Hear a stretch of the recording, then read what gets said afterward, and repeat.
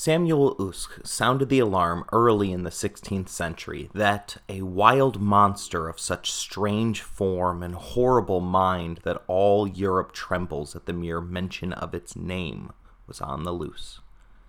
That wild monster was the Spanish Inquisition, and what no one, including Usk, could have predicted was that Spain would remain in that state of constant terror for more than 300 years.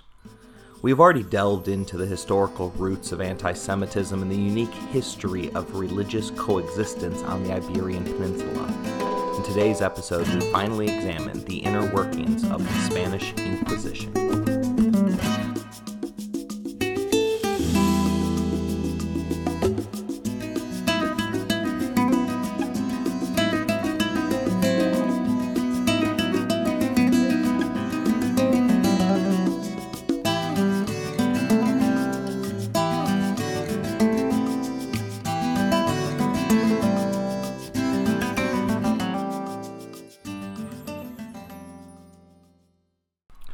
Usk continued, calling the Inquisition a monster that rises in the air on 1,000 wings.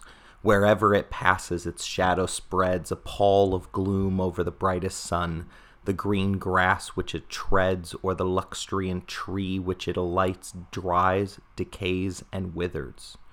It desolates the countryside until it is like the Syrian deserts and sands. So why would King Ferdinand and Queen Isabella unleash this beast? Following the nearly complete Reconquista, Isabella and Ferdinand sought to create one homogeneous nation. This was to be the final cultural fight in defining their new nation. Isaac Cardoso wrote in 1679 that, "In a nation like Spain there are many nations, so intermingled that the original one can no longer be recognized. Israel, by contrast, is one people among many, one even though scattered, and in all places separate and distinct."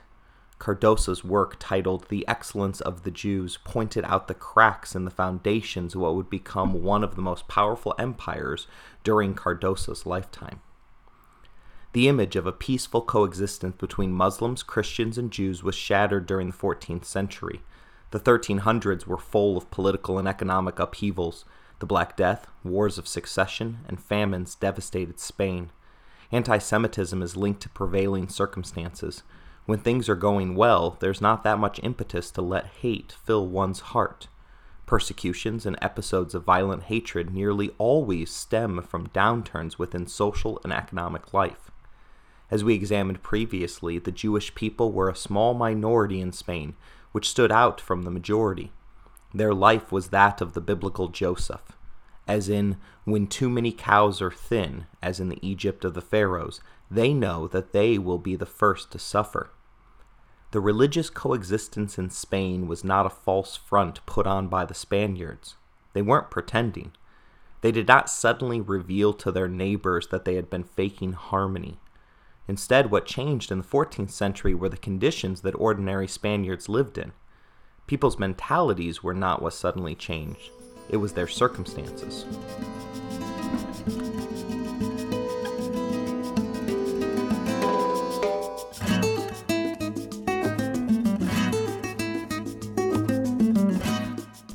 First, Spanish Jewry were accused of poisoning the wells to bring the Black Death to Spanish shores. The evidence at the time was that Jews perished from the plague at far lower rates than their peers. Of course, modern science indicates that the Jews' diligence regarding hygiene kept them safer than the surrounding citizens, as the plague was spread via fleas from rats. The calamity that ensued set off a wave of persecution. In Spanish Pamplona, Jews were victims of targeted assassination.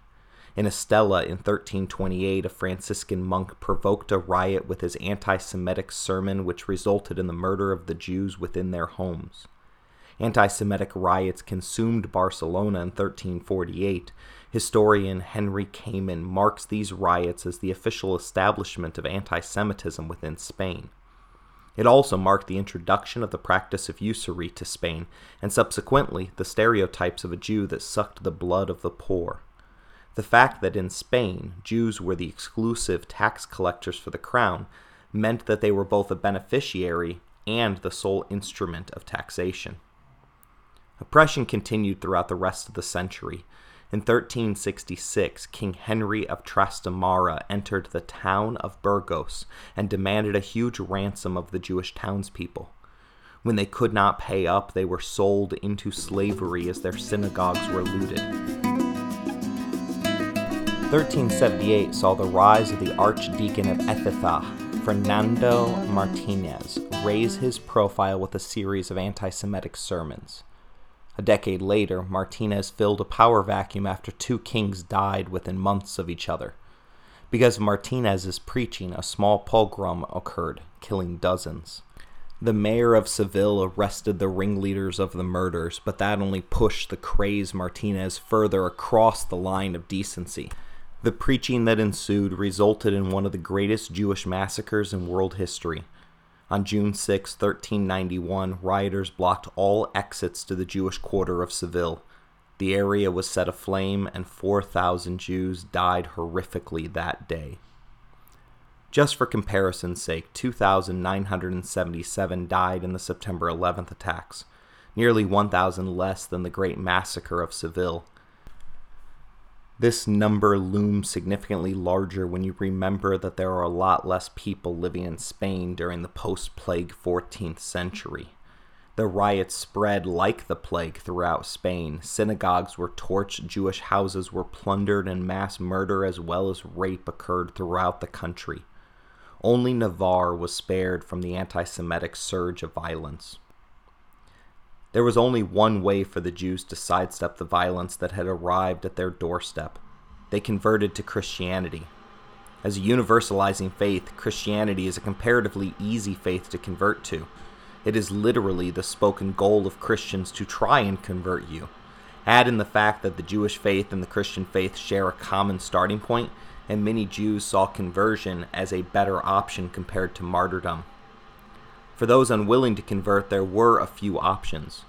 Refugees from Castile and Aragon made their way to Navarre seeking sanctuary. Others traveled to France, Portugal, and North Africa. Those that remained within their territories sought to isolate themselves by moving to smaller, rural settlements.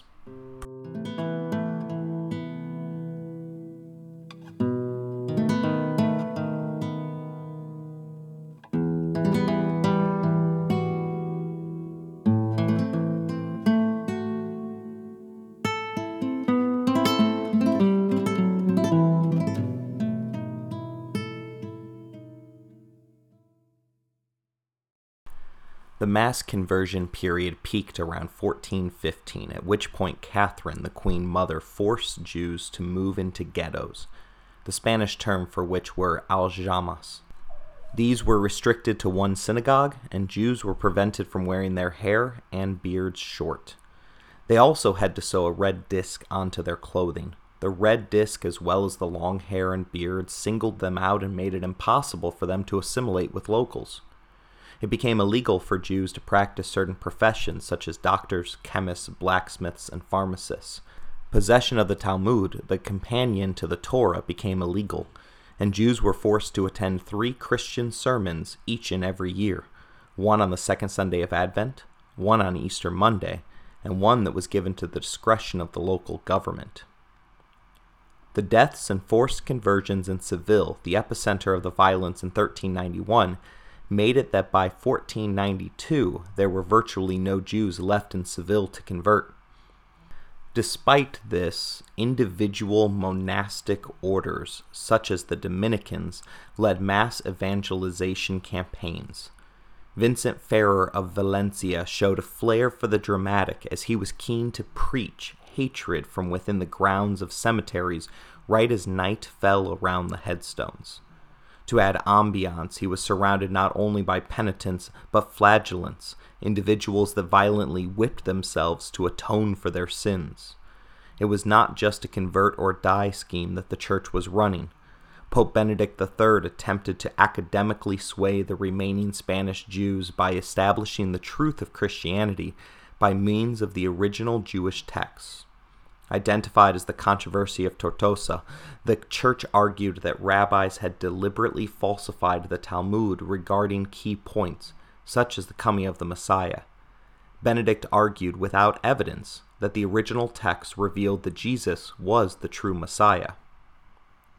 Between 1391 and 1415, more than half of Spain's Jews were baptized into Christianity. Add in the deaths from this period, and only 100,000 faithful Jews remained within Spain's borders. There was a slight reprieve beginning in 1419, as the kings John and Alfonso I removed most of the discriminatory measures. But the damage had been done.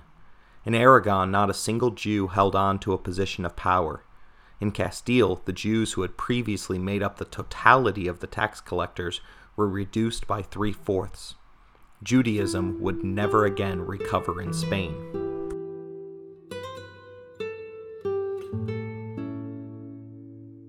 These events created an entirely new class of individuals in Spain. The Spanish will refer to them as conversos, or new Christians, individuals that had converted to Christianity.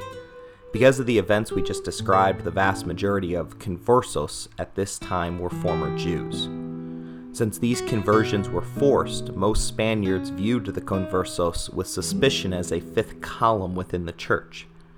The Spanish Inquisition was created to deal with the converts that were neither quite Christian enough for their liking, nor Spanish enough for the monarch's liking. For what it's worth, Ferdinand and Isabella were never personally anti-Semitic. Both employed Jewish citizens and conversos in high positions. Isabella's confessor was a converso. At times, they both went out of their way to protect Jews within their court.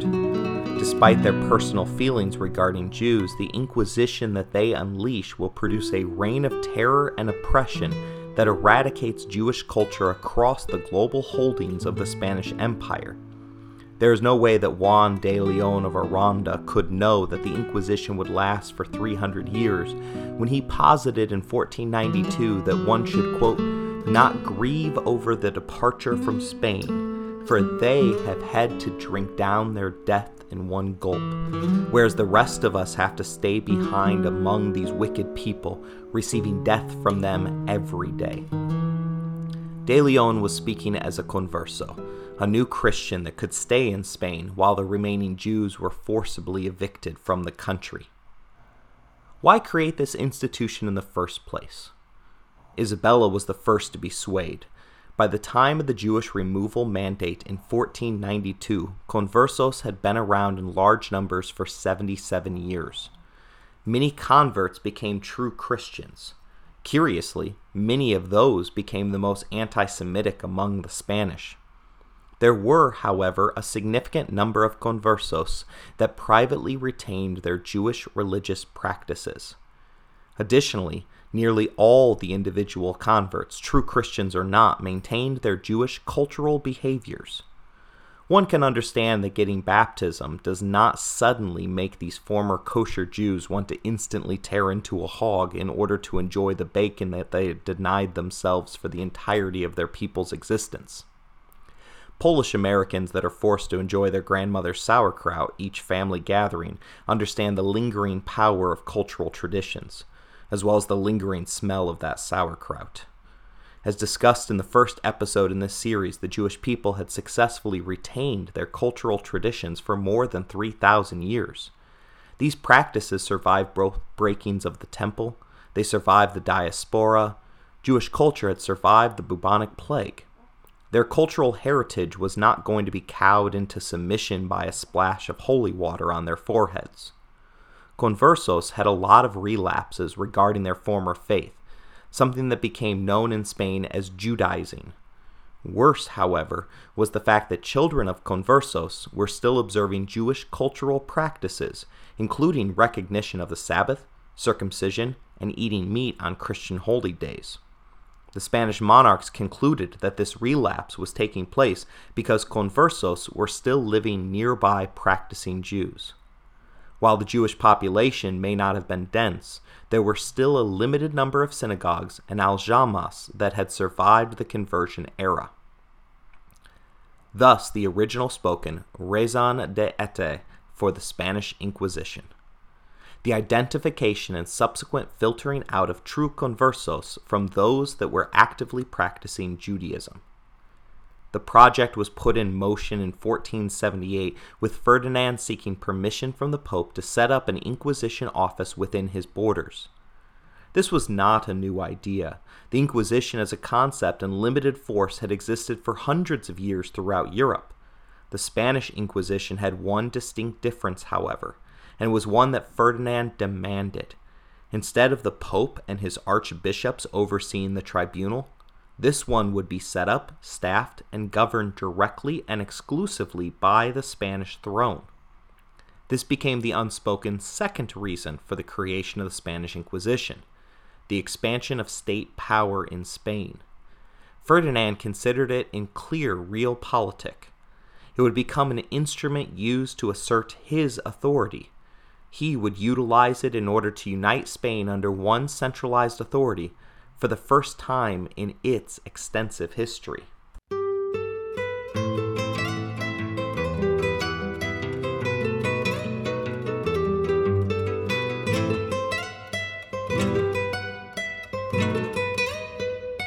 The papal bull, or edict authorizing the creation of what was called the Holy Office, was titled Exigit Sincere Devotionis and was dated November 1st, 1478. It was not as all-encompassing as Ferdinand desired, allowing later versions of the Catholic Church to divorce themselves from culpability for the Inquisition's ensuing crimes against humanity. The instruction allowed Ferdinand and Isabella to appoint inquisitors in their kingdoms of Aragon and Castile, something that they would not act upon until September 27, 1480. The delay suggests that the monarchs were hesitant to unleash their newfound powers, and there's some evidence for their reluctance. When members of the influential Santangels family was accused of Judaizing, the king went out of his way to protect them. However, Conversos in Seville pushed the issue with the publishing of illegal pamphlets that pushed the idea that it was possible to practice Christianity and Judaism concurrently. Later pamphlets emphasized the Conversos' superiority to that of the old Christians as they shared the Jewish blood of Jesus. Lastly, in what had to be a final straw for some Christians, pamphlets suggested that Jews made for better Christians because only Jews were intelligent enough to not be taken in by the nonsense that Catholic priests supposedly said during Mass. Cardinal Tomas de Torquemada was appointed as the first Grand Inquisitor, the man who would be in charge of promoting and assigning inquisitors to the regions of Spain. Torquemada is regarded as the prototype for the fanatical and cruel inquisitor. Spanish chronicler Sebastian de Olmedo referred to him as the hammer of heretics, the light of Spain, the savior of his country, the honor of his Dominican order. Although we are only mentioning his name now, he was involved in this story from the very beginning. As a member of the clergy, he established a rapport with Isabella when she was but a princess. He was her confessor and advisor when she made the decision to marry Ferdinand. Torquemada was well known for both his austerity and piety. He never ate meat, wore clothing made of only linen, and refused all honors previously offered to him. Some critics point to these refusals as good politics, as each promotion would have moved him farther away from the Queen's court. Interestingly, Torquemada himself was a descendant of a Conversos family. Torquemada ran the Inquisition for 15 years, expanding it from an operation in Seville to a permanent bureaucracy in more than 24 territories and on both sides of the Atlantic Ocean. 44 other men sat in the chair of the Grand Inquisitor over the course of the Spanish Inquisition, which maintained continuous operation from 1480 to 1820. Since this was a political appointment that reported only to the throne, royals were particularly vigilant in their choice of contenders, with loyalty as one of the key qualities they looked for in a candidate. The minimum age for an inquisitor was only 30. The Inquisition was not the only judicial system set up in Spain. Like all modern nations, there was a flourishing system of law for civil crimes. The Inquisition was purely an ecclesiastical or religious court system placed under the control of the state. It served to root out and punish religious crimes rather than violations of Spain's traditional secular legal code. For instance, cheating or bigamy is not illegal in the United States. No judge will send someone to prison for infidelity. However, it is a clear violation of the Christian and Jewish Ten Commandments. As a religious court, the Inquisition was given jurisdiction and the ability to punish such crimes against God's laws that were not included within the Spanish Corpus Juris Civilis. The Spanish civil court procedures differed dramatically from the Inquisition. In Latin, inquiro means I seek out, and inquisition is defined as a search. Unlike the accusatory method that Roman and American law is based upon, the Inquisition permitted the inquisitor/judge to operate even without an accuser initiating legal action. Public rumor on its own was reason enough. The position of inquisitor combined policing and judicial powers. Jews were beyond their reach, however, as the Inquisition only resided over cases involving Christians. For Jews, that illegality remained after 1492. The civil courts had lone jurisdiction over them. Thus, the early bearers of the over-eagerness of the Inquisition were Christian conversos. Seville, the first province for the Holy Office, was also the first test of its power.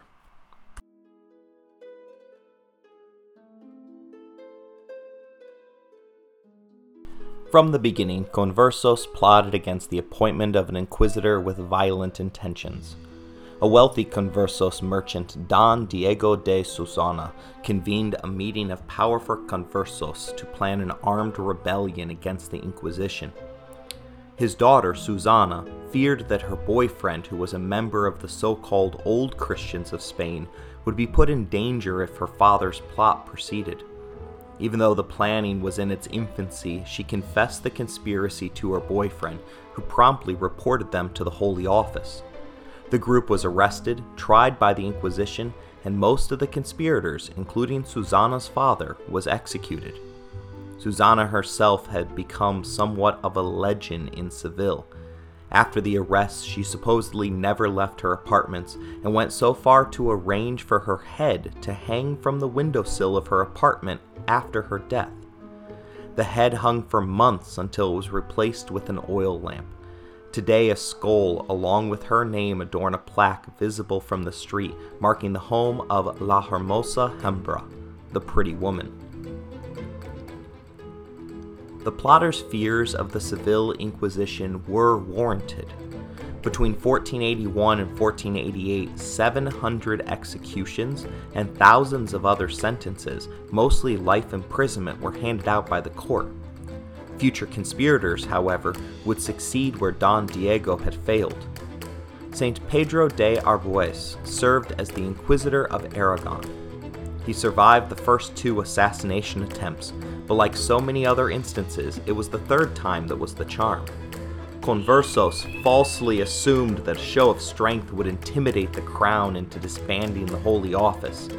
Assassins were hired, and despite the chainmail and helmet that de Arbues had sewn into his holy garments, he was successfully stabbed through the neck while kneeling before the altar in the Cathedral of Saragossa. The murder and subsequent trial of the conversos conspirators had the opposite effect of what was intended. It emboldened and entrenched the Inquisition throughout Spain. Pope Sextus IV was horrified by the reports that were emerging from Spain. It quickly became apparent that the Spanish Inquisition was not merely another iteration of the medieval Inquisition, but an all-new entity unto itself. Despite Torquemada's status as a cardinal, it was clear that his loyalty was to his monarchs rather than to Rome. Against the Pope's calls for disbanding the institution, Ferdinand brought heavy diplomatic pressure against the pontiff. The letter that the Spanish king sent to the Pope includes barely veiled threats. Ferdinand wrote, quote, "Things have been told to me, Holy Father, which if true would seem to merit the greatest astonishment. It is said that your holiness has granted the conversos a general pardon for all the errors and offenses they have committed. To these rumors, however, we have given no credence, because they seem to be things which would in no way have been conceded by your holiness, who has a duty to the Inquisition.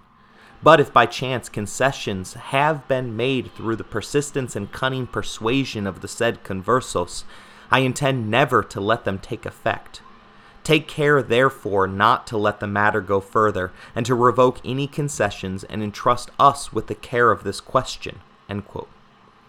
In the end, Ferdinand was forced to accept 0 conditions, and categorically refused to allow any who were sentenced an appeal to the Vatican. Upon the Pope's death, his successor, Innocent VIII, gave Isabella and Ferdinand the right to appoint Torquemada's successor upon his retirement, which had been the only influence that Rome had retained regarding the Spanish Inquisition.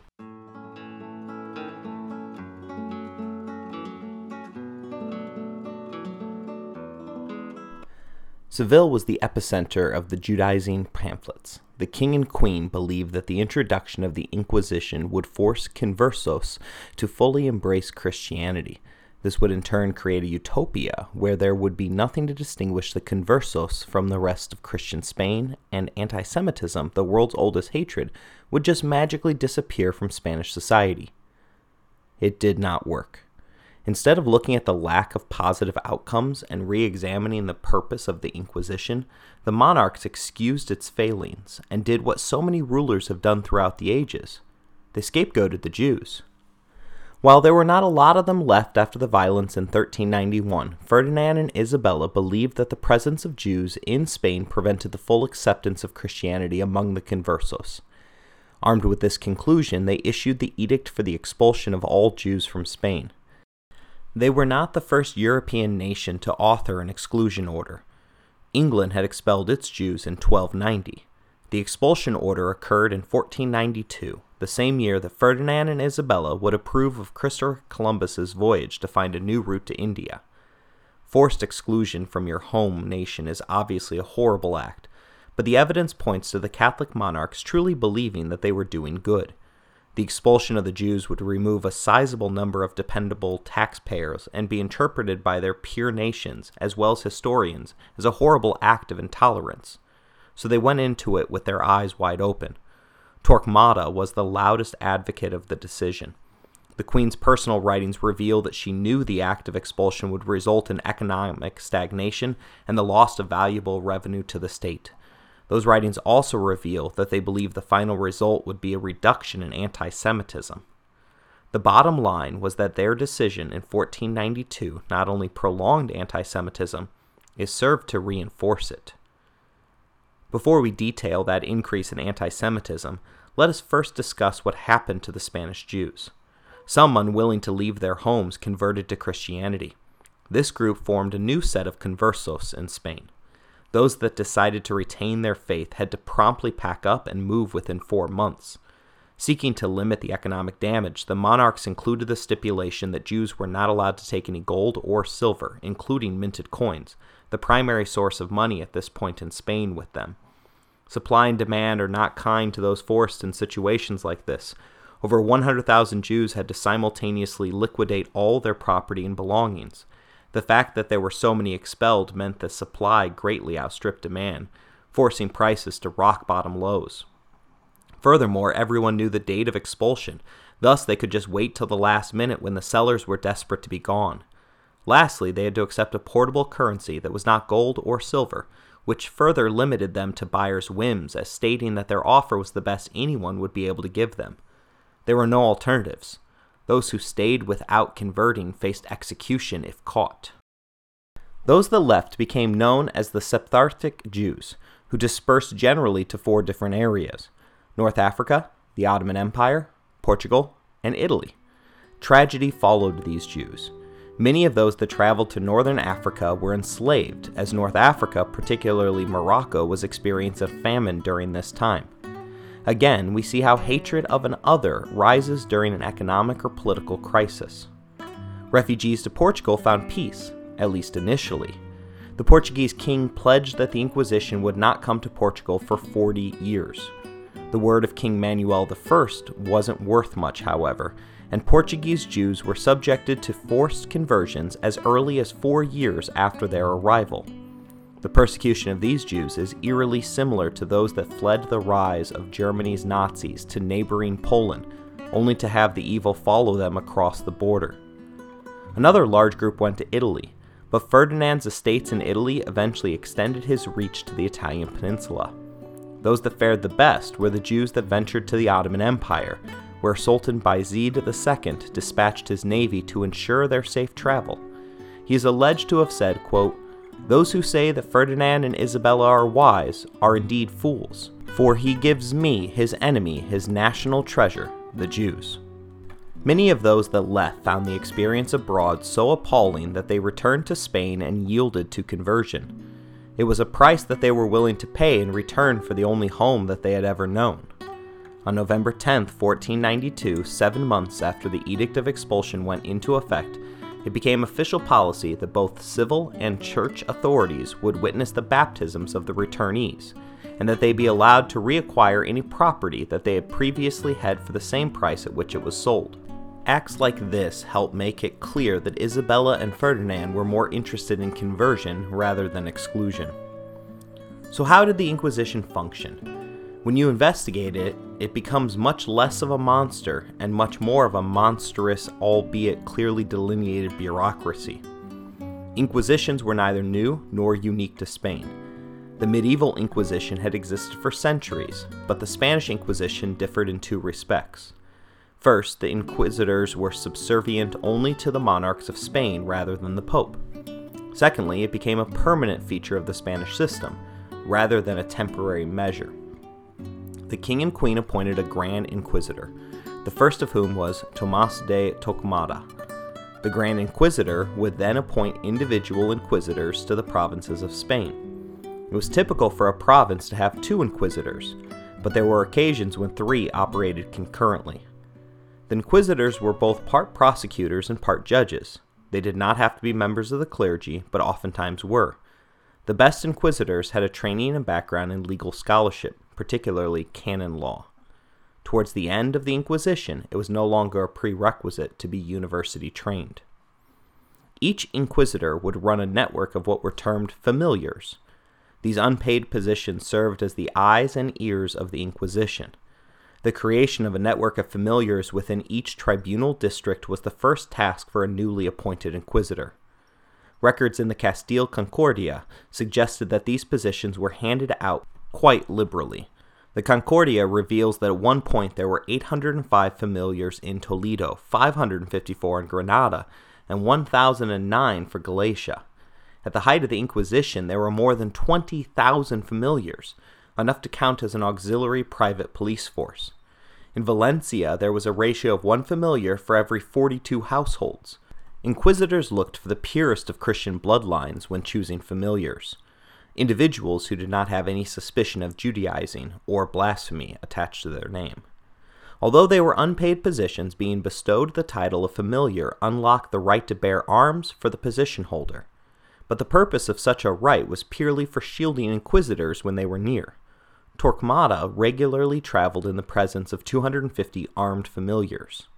The position also carried the added benefit of bestowing exclusive criminal jurisdiction to the inquisitor courts rather than the civil ones. This meant that a familiar could only be tried by the inquisitor who had chosen them for the position in the first place. As one might suspect, this near immunity resulted in more than a few familiars acting above the law and becoming corrupt. Eventually, they became exempt from certain taxes and had to be lodged at the expense of the town's residents when they traveled.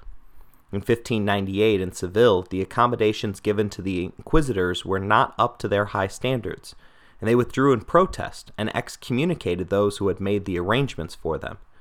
All this outrage occurred with the backdrop of the funeral of King Philip II, which had to be rescheduled because of the inquisitors' upset feelings. This astounding level of privilege paints a different picture of the offices of the Holy Office than reality suggests.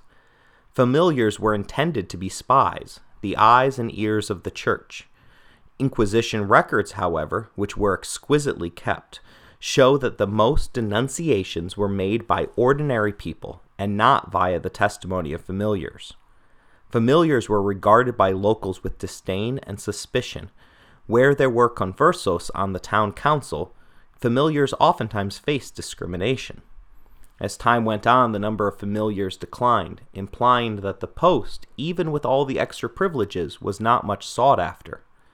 This, plus other evidence, suggests that the Inquisition never built up an organizational apparatus for social control. In fact, most Spaniards never saw an inquisitor during their lifetime. Each inquisitor was afforded their own secretary, a fiscal or public prosecutor, a police officer for the arrest of a heretic, a receiver, a nuncio, a porter, a magistrate that was responsible for administrating the property that was sequestered, and a private doctor.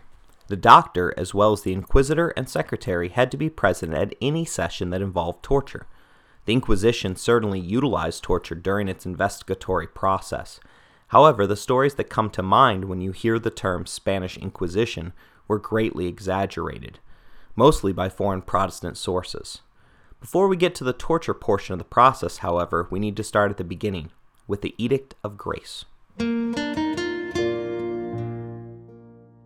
When the Inquisition's eye became drawn to your town, an Edict of Grace would begin. Parish priests would announce the coming of the Inquisition to their members. It was typical for priests to quietly remind their parishes to stay silent to protect their flock. They knew very early on that the Inquisition used a heavy hand where a defter touch was warranted. At the same time, there were more than a few priests that found themselves in trouble after parishioners revealed that the clergyman's words to the Inquisition were to stay silent. The Edict of Grace began a 30-day period where citizens were told to confess all sins and to let the Inquisition know about anyone else's sins that they knew about. They made it clear that any sins found after the grace period had ended would be dealt with significantly more harshly. They were looking for Judaizing as well as heretics. What they got were complaints about neighbors that they didn't like, ones that ate meat on holy days, or forgot to say their prayers during dinner, or had made an inappropriate joke about the church. The familiars would collect all denunciations, large and small, and pass them along to the prosecutor to decide who would face charges. After drawing up charges, the prosecutor would investigate and interrogate the witnesses before passing on the court deliberations to the inquisitor. If you thought about torture when I just said the word interrogate, that is how intertwined the association between Spanish Inquisition and torture has become.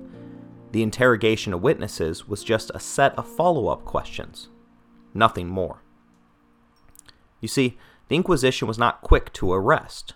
Torquemada's own instructions encouraged inquisitors to defer the arrest and wait until more conclusive testimony and evidence had been gathered. This was done for practical reasons, as an arrest served to put the heretic on notice that he was being investigated. An arrest, or clamosa, occurred simultaneously with the confiscation of property. This was necessary because of the single largest flaw regarding the setup of the Inquisition, namely that it was never given an operating budget. This is perhaps the strongest piece of evidence that Ferdinand never intended for the Inquisition to become a permanent institution. As a separate court system, the Inquisition had to purchase its own buildings, pay its employees, and house prisoners. Their prison cells were typically rented out of private castles that had basement cells that were no longer utilized. They were also said to be significantly nicer than the ones that the civil courts used. Prisoners were able to decide the level of comfort that they wished to have as they paid for it via the sequestration of property upon their arrests. A larger prison cell and better meals would cost the defendant more of his or her own money. One could even hire a private servant who would work for them while they were in prison. Inquisitors typically came from law schools and thus were very deliberate with their investigations. This meant that the defendant typically spent months awaiting trial. A false accusation could quickly impoverish the family of the accused, who were both deprived of a potential worker and had to pay for their care. Besides the occasional servant, the only person that a defendant could see during pretrial detainment were their lawyers. The defendant even had to pay for any paper that was requested to help them prepare their defense. The Inquisition was so detail-oriented that they numbered the pages to know exactly how many were used by the prisoner.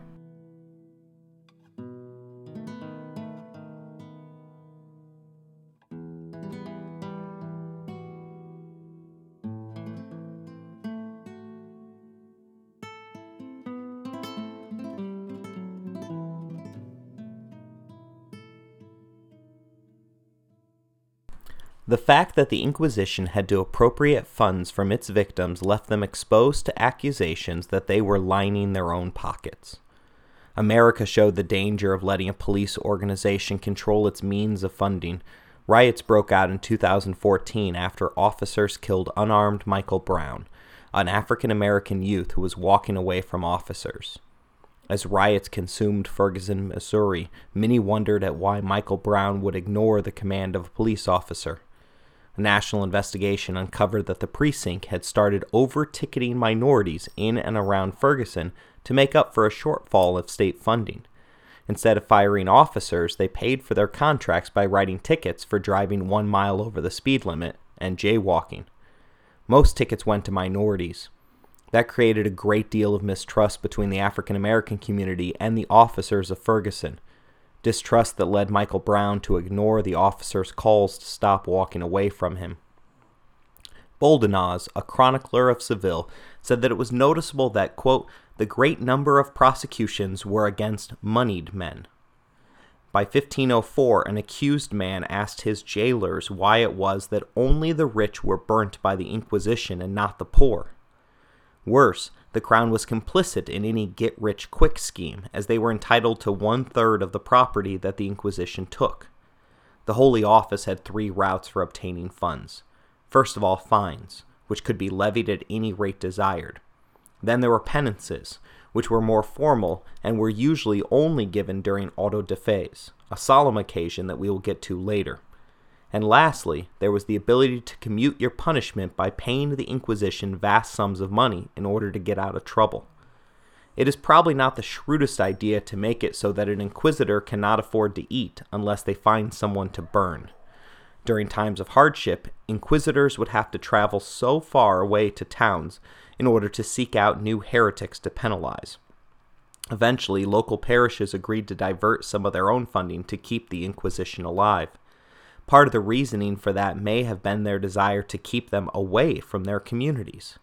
Even with churches chipping in, operating expenses exceeded income by 14.6% in 1548, and by 1661 the Inquisition was running a yearly deficit of 33.8%, as the bureaucracy absorbed a larger proportion of revenue. In Cordoba, salaries consumed 75.6% of the income. Capitalism offered a temporary resolution for some districts.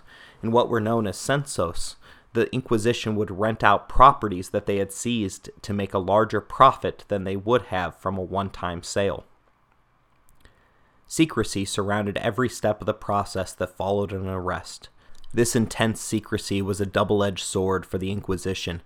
The fear of the unknown and the rumors that swirled about the Inquisition's dungeons surely terrified many accused into early confessions, but it also meant that the Inquisition stayed silent in the face of the worst accusations against it. Spaniards were sworn to secrecy about everything that had occurred after they were released.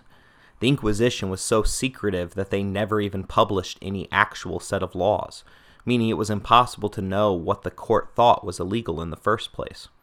The Inquisition's methods directly violate most of the rights enshrined in the United States Bill of Rights. Unannounced on the day that suited the inquisitors, the detainee was brought before his judges. He was seated, having stood only to hear the accusation read out to him. This first hearing was designed to establish the identity and the past history of the accused. He was questioned about his parents, his grandparents, the trades that he had plied, the towns where he had lived, his spouse and their children. He then had to explain where he was raised and by whom, what studies he had pursued, any travels he had engaged abroad, and in whose company he had traveled with. He was tested to see if he knew the principal prayers of Catholicism, and he was required to say where and when and to whom he last made his confession. This was the preliminary phase of the trial. Immediately after, the inquisitors entered upon the nub of the matter. Giving no details, they invited the accused to tell them why he had been arrested and to make a full confession for it. This formal request or admonition was repeated 3 times over a period of several days. The accused never heard what crime they were alleged to have committed. Instead, they were presented with the expectation to confess. This enforced ignorance of what they were accused of oftentimes broke down the prisoner. If innocent, they remained totally lost in the wilderness trying to figure out what to confess to. It also meant that they might confess crimes that the Inquisition were not aware of. If they were guilty, the prisoner was left to wonder how much of the truth the Inquisition really knew, and whether it was just a trick to force them to admit full guilt. At this point in the procedure, the defendant had to guess what evidence the court had against them. The closest equivalent in America's legal system is when a police officer asks a driver if they know how fast they were going. The officer knows the answer to the question. If you say a number that is lower than what you were actually going, then they can shove the actual speed in your face. If you say a number higher than what the radar gun registered, then the officer can write the ticket for the speed that you just confessed to. But truly, the best example is when you are unsure if your mother caught you in the act when she claims, "You know what you did."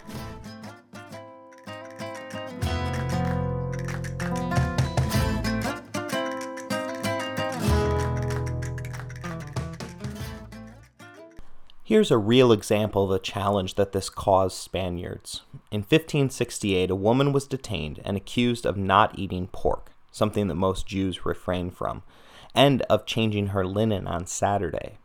She was tortured on the potro, or rack. The secretary had to be present in every torture session so that he or she could accurately write down the confession. Also present in every torture was the torturer, as the inquisitors never did the torture themselves, along with the doctor and the inquisitor himself. Once strapped to the potro, the accused pleaded with the observers, saying, "Signors, why will you not tell me what I have said? Signor, put me on the ground. Have I not said that I did it all?" She was told to confess. She said, "I don't remember. Take me away. I did what the witnesses say I did." She was then told to tell in detail what the witnesses said she did. She cried, "Signor, as I have told you, I do not know for certain. I have said that I did all the witnesses say. Signors, release me, for I do not remember." She was again told to confess. She said, "Signors, it does not help me to say that I did it, and I have admitted that what I have done has brought me to this suffering. Signor, you know the truth. Signors, for God's sake, have mercy on me. Oh, Signor, take these things off of my arms. Signor, release me. They are killing me. Do you not see how these people are killing me? I did it. For God's sake, let me go." After the third warning to confess, the prosecutor eventually read the articles of accusation.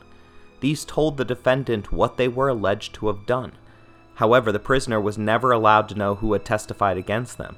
The accused was then required to plead guilty or innocent of the charges on the spot, with zero time to think or consult with their court-appointed lawyers.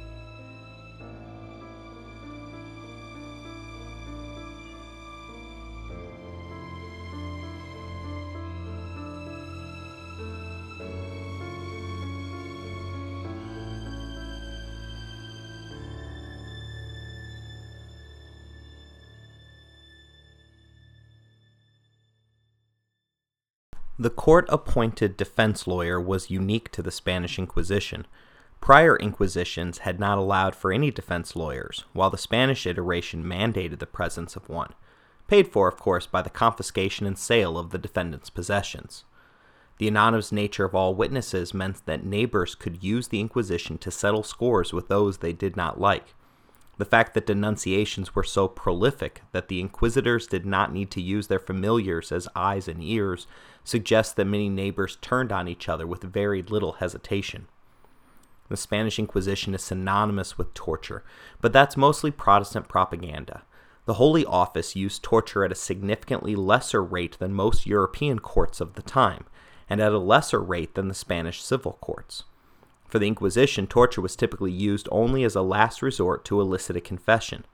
Those confessions given under torture were not allowed to be used in the court proceedings that followed. The Inquisition knew that victims would say anything to end torture.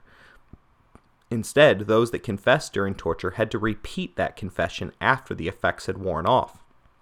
Because the Spanish Inquisition forbade anyone from being tortured twice, however, they rarely ended a torture session, and instead just suspended it for the moment so that it could be resumed later on. Torture was more common at the beginning of the Inquisition, with Torquemada being known as one of the most aggressive and bloodthirsty of the 45 Grand Inquisitors. In Granada from 1573 to 1577, only 18 out of the 256 accused were ever subject to torture. That translates to about 7% of the accused. In Seville from 1606 to 1612, only 11% was tortured. And finally, in 1816, 4 years before the end of the Inquisition, the Pope forbade any tribunal subject from being tortured. Despite claims otherwise from websites all over the world, which include some awesome pictures of what they claim to be Inquisition torture devices, the Spanish Inquisition used only 3 torture techniques to gather confessions. This was in part because church law dictated that the Holy Office could not kill, nor could they shed blood in the search for heresy. The doctor was present for each session to make sure that the victim would not fall prey to an over-exuberant torturer. All the methods used were common throughout Europe, and none were exclusive to the Inquisition. The first was the garrucha. In this, the prisoners' hands were tied at the wrist behind their back and heavy weights attached to their feet. After being constrained, they were raised high in the air by their tied-up wrists, sometimes as high as 30 feet in the air. After dangling for a time, they were suddenly and unexpectedly dropped. Right before hitting the ground, the rope would pull tight, jerking the prisoners' arms out of their shoulder sockets. Dislocated arms and legs can be excruciatingly painful. The second device at their disposal was the toca, a form of water torture, somewhat similar to waterboarding. The accused was tied down on a rack and his mouth was forcibly kept open. The torturer then put a toca, or linen cloth, down his throat, which acted as a conduit for water that was poured slowly from a jar. The Inquisition could increase or decrease the pain level of this torture by modifying how much water was consumed. The third method was the most used after the 16th century. It was the aforementioned potro, or rack. The accused were bound tightly on a rack by cords which were passed round their torso and limbs. The torturer could then turn a wheel and tighten the cords around your body, biting into your flesh. In all 3 tortures, the accused were stripped, nearly completely naked, and there was no age limit for victims. Women as old as 90 were recorded as having been put on the potro, and in 1607 a girl aged 13 was subjected to torture. While in detention, the Inquisition had 2 tools to use with unruly prisoners. Some were gagged for continuing to blaspheme while in prison. The second tool was the pie de amigo, a large and sharp iron fork that was placed between your chin and your chest. Letting your head fall or not looking your confessor in the eye would result in an intense stab wound.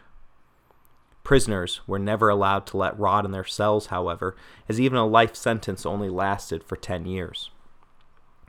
The defense was only allowed to offer written arguments on the behalf of their clients. There was no cross-examination of witnesses. The records of the Inquisition constitute the fullest prosecutorial records to survive for any judicial tribunal of early modern times. Being able to see the statistics, it becomes easy to divide the Spanish Inquisition into 4 distinct phases. The first was focused on conversos and lasts from 1480 to 1530. The second phase was relatively quiet during the beginning part of the 16th century, where the Inquisition focused on the group referred to as Old Christians. The third period pitted the Inquisition versus Protestants and Moriscos, Muslims who had converted to Christianity, and the fourth phase was the 17th century, where the Inquisition battled witches. With the power of the prosecution, the defense, and the judge in the hands of the Inquisition, they were typically able to obtain a guilty verdict. The Inquisition almost never found anyone innocent of what they had been accused of. Acquittal meant admitting an error was made in the arrest of the victim, and the Catholic Church does not like to admit mistakes. It therefore became common to suspend cases rather than end them. Toledo averaged less than 2 acquittals a year from 1484 to 1531. Suspicion of a verdict meant that the trial could start up again at any time that new evidence came to light.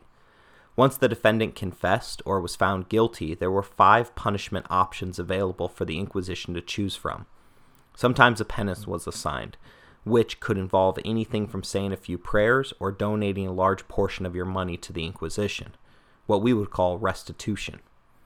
Flogging was regularly prescribed, but only used against those of low social status. The condemned would be whipped through the street naked to the waist and were often mounted on a donkey for greater shame. 100 lashes were common. Prison time could be assigned, all at the expense of the victim and their family. Burning the criminal at the stake was the third option available. With this, or any of the other punishments, the Inquisition could assign an extra penance meant to shame the victim even further. The offender would have to wear a San Benito every time they went outside of their house for the rest of their lives. Sacco Bendito, which it gets its name from, means corruption in Latin. This full-length vest and accompanying hat told everybody that saw them that they had run afoul of the Inquisition. The embarrassment for the family would last even after their death, as a San Benito replica was sent to the local parish church for eternal display. It was hung with the victim's name attached to it. The fourth punishment option was devised by Ferdinand himself. Prisoners would be sentenced to serve as a rower next to slaves on a gallery ship. Next to death, this was the most feared of the available options. This sentence typically lasted for less than 5 years, and was the common punishment for bigamy and sodomy. While this sounds like overkill, the secular civil Spanish courts could sentence a criminal to the galleys for life.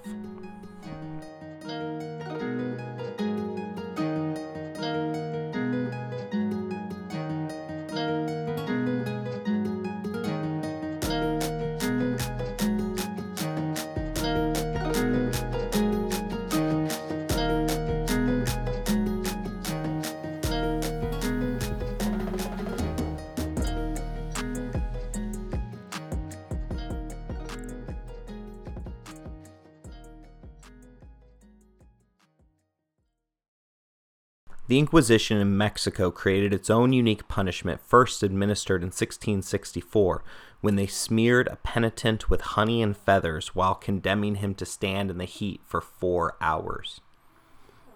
Executions were held directly after an elaborate ceremony in what was known as an auto de fe. When assigned to die, the prisoner would be notified the night before so that he or she could prepare their soul for confession and repentance. Such a short window of time also served to prevent appeals. The autos served several purposes. The crowd levels suggested that there was a large buy-in factor by the people of the time. It is clear that they served as both a religious ceremony and as entertainment in a world without the internet, or even books for the beginning of this story. There was no doubt that they were extremely popular. They were held with great fanfare in the largest available public squares. A month before the proceedings, carpenters would descend on the town or village to build an elaborate stage for the ritual. Priests were obligated to proclaim the date of the ceremony at Mass for 2 weeks before the event. Breakfast was included for all those at the morning's Mass, including the condemned. Then a midday meal is served before the procession and another Mass begins. As would be expected, religion was at the front and the center of the proceedings, and in the early afternoon the reconciliation of the sinners would occur. At this point, the criminals would confirm their confession to the crowd. This was crucial for a few reasons. Number one, the Spanish Inquisition wanted to make it clear that they were only disciplining the guilty. That allowed everyone to enjoy the proceedings more and prevented the rising up of any martyrs against the Holy Office. Anyone that was considered a risk of blasphemy against the proceedings were gagged for the entirety of the auto. Secondly, and more importantly, the point of the auto de fe was not to save the heretic's soul, but to ensure that the public became petrified of sinning. It served the objective of portraying hell as the singular worst place imaginable. If it was so terrible, one might be willing to do anything, or to avoid doing something in order to evade it. It was not enough for the heretic to admit that they had sinned and declare that they had repented. They must be made to do so in public in order for it to become a lesson to all of the faithful. This enables us to look at the public execution viewed purely through the lens of preventing more heresy. It's important to look through every action that the Inquisition took through this lens. They did not care as much about your human body as they did your heavenly soul, hence why they administered the Eucharist to those condemned to die. The burnings were the most spectacular component of the autos, but they were the least necessary part of the proceedings. Most of the autos took place without a single piece of wood being set alight, and more victims were burned in effigy than in person. It was possible for someone to confess and then convert to Christianity at the last minute. When this happened, the convert was rushed to a specially designed room underneath the stage. There they were checked for sincerity, and if they had passed the test, they were baptized and cleansed from their prior sins. The Inquisition was extremely skeptical of those who suddenly found God while facing death, and the Inquisition had no patience for repeat offenders. There was one incentive to go along with the proceedings for the criminals. A heretic that repented for the crowd was relaxed, as the euphemism that the Spanish used, quietly, right as the flames were lit. They did this via a chain that they wrapped around the victim's neck. As soon as the fire at their feet was lit, a guard would tighten the chain and strangle the victim to death. Those that refused to confirm their earlier confessions as it was read to the crowd were left entirely for the flames, which could take a number of agonizing hours before death came. There were staggering numbers that went through an auto, which was never done on a consistent basis. Madrid once went 50 years between autos. Bear in mind that most offenders were not burnt. It is alleged that the speed record for an auto de fe was set in Toledo in 1486, where the tribunal managed to deal with 900 reconciliations. After any deaths, the ashes were scattered through the fields or into a river, and a San Benito with the victim's name on it was hung in the local church. There was no age limit on those who were condemned to die. Women aged 80 and boys in their teens were both incinerated. The Inquisition was proud of their actions. They even commissioned a series of paintings by Pedro Garrote to commemorate the auto de fe. Ferdinand and Isabella never attended one, but for the monarchs that followed, they were can't-miss appointments.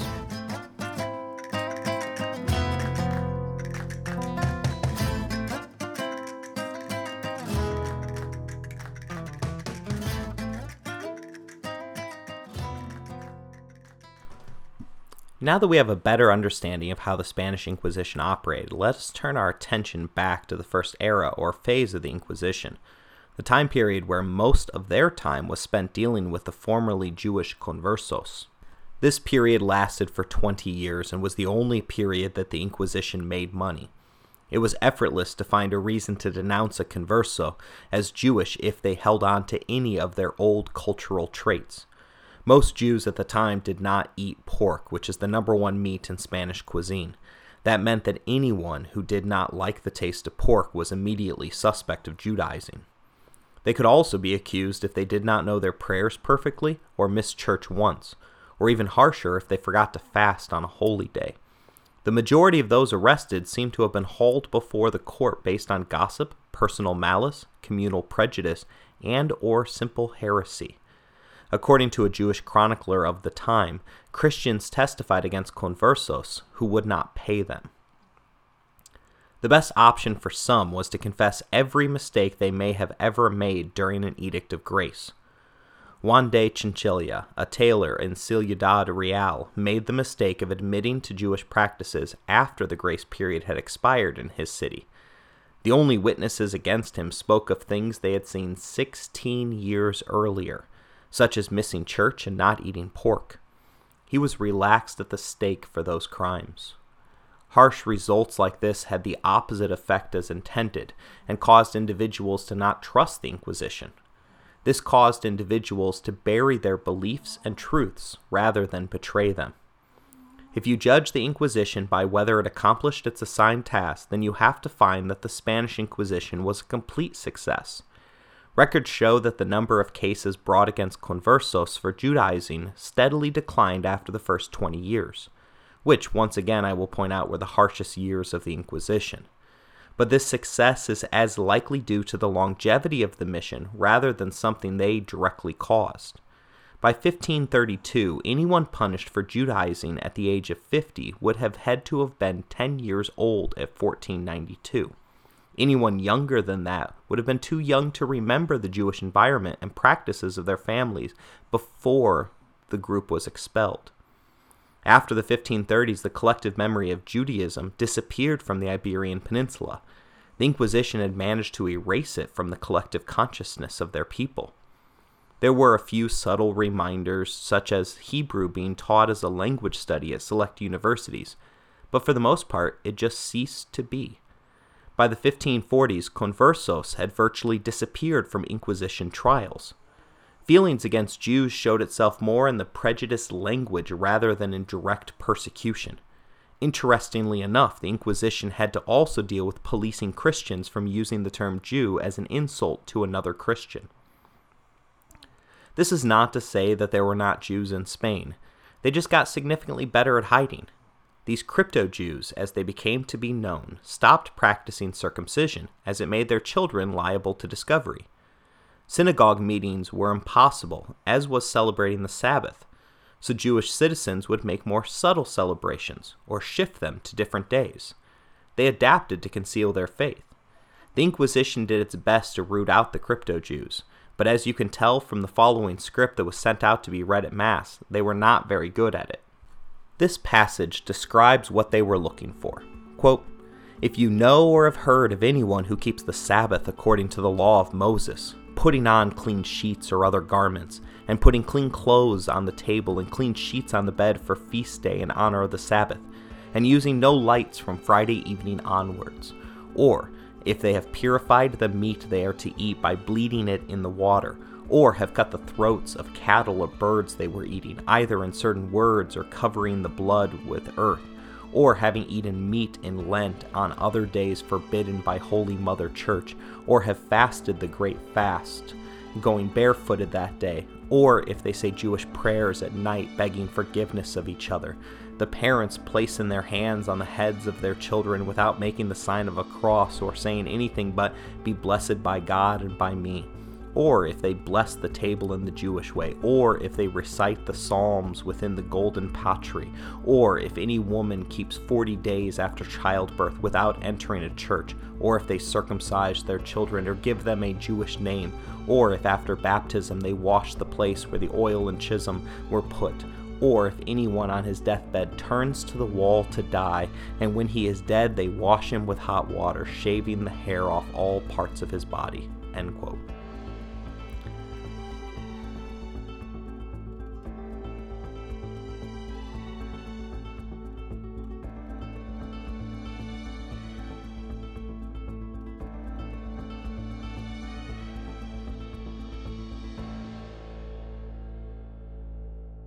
There was internal debate within the Inquisition that by listing the traditions of the Jewish people, they were keeping the beliefs alive for them. You can imagine a young child bugging his mother during Mass asking, "Why is it bad to turn towards a wall when you're dying?" As the Inquisition went on, fewer cases of Judaizing were brought forth, and even fewer involved relaxing the accused. In Catalonia, for instance, only 7 victims were burnt in 1488, and in 1489 there were only 3 condemned to die. Even though the numbers declined, it was clear who the Inquisition initially targeted. In Catalonia, between 1488 and 1505, only 8 out of the 1,199 arrested were non-conversos. We will end on a sinister note, which is probably the tone that this type of talk deserves to end on. If you're thinking that these Dominican friars and monks that made up most of the inquisitors were awful, terrible, and evil, you're probably right. Many of them thought they were doing the king's and God's work. They did their job deliberately and within a clearly delineated, although secretive, set of rules. But there surely were those that knew what they did was amiss and still pursued it anyways. One such individual was Lucero, who was appointed as the Inquisitor of Cordoba in 1499. Lucero relaxed more individuals than any other inquisitor. In 1504, he burned alive 120 victims at one auto, and then another 27 a few months later in 1505. The purpose of these auto-da-fés were to cover up a corruption scheme that he led. You see, he had made a career out of extortion, arresting leading citizens on trifling or false pretenses in order to seize their property for himself. Witnesses in 1500 testified that he had compelled conversos to teach Jewish prayers to old Christians, so that Lucero could allege those that were higher up on the economic ladder of Judaizing. Lucero was removed by the king in late 1506, right before he was set to dispatch another 160 people to the flames. Corruption existed at all levels of the Inquisition, with subordinates able to line their pockets, Among the more notorious of cases was a scribe who locked up a young girl of 15, stripped her naked, and whipped her until she agreed to testify against her mother. And in Toledo, in 1487, a familiar had managed to steal $1.5 million worth of confiscated goods that were meant for the Inquisition. Unfortunately, the Inquisition only answered to the monarchs, and they had other obstacles on the horizon. Con tus labios rosados, yo me muero por una prueba de placer. Siempre que estoy a tu lado, lo que siento, nadie más lo podrá saber. Vamos y sin censura, yo te hago todo a ti, dulzura. ¿Qué pasó entre yo? Solo cuéntate. Y si tú quieres te pone a buscar. Es como tú lo mueves, rapa, pam, pam, haciendo locura en la mañana. Si alguien te pregunta no ha pasado nada, solo amaneciste en mi cama. Dale, bésame.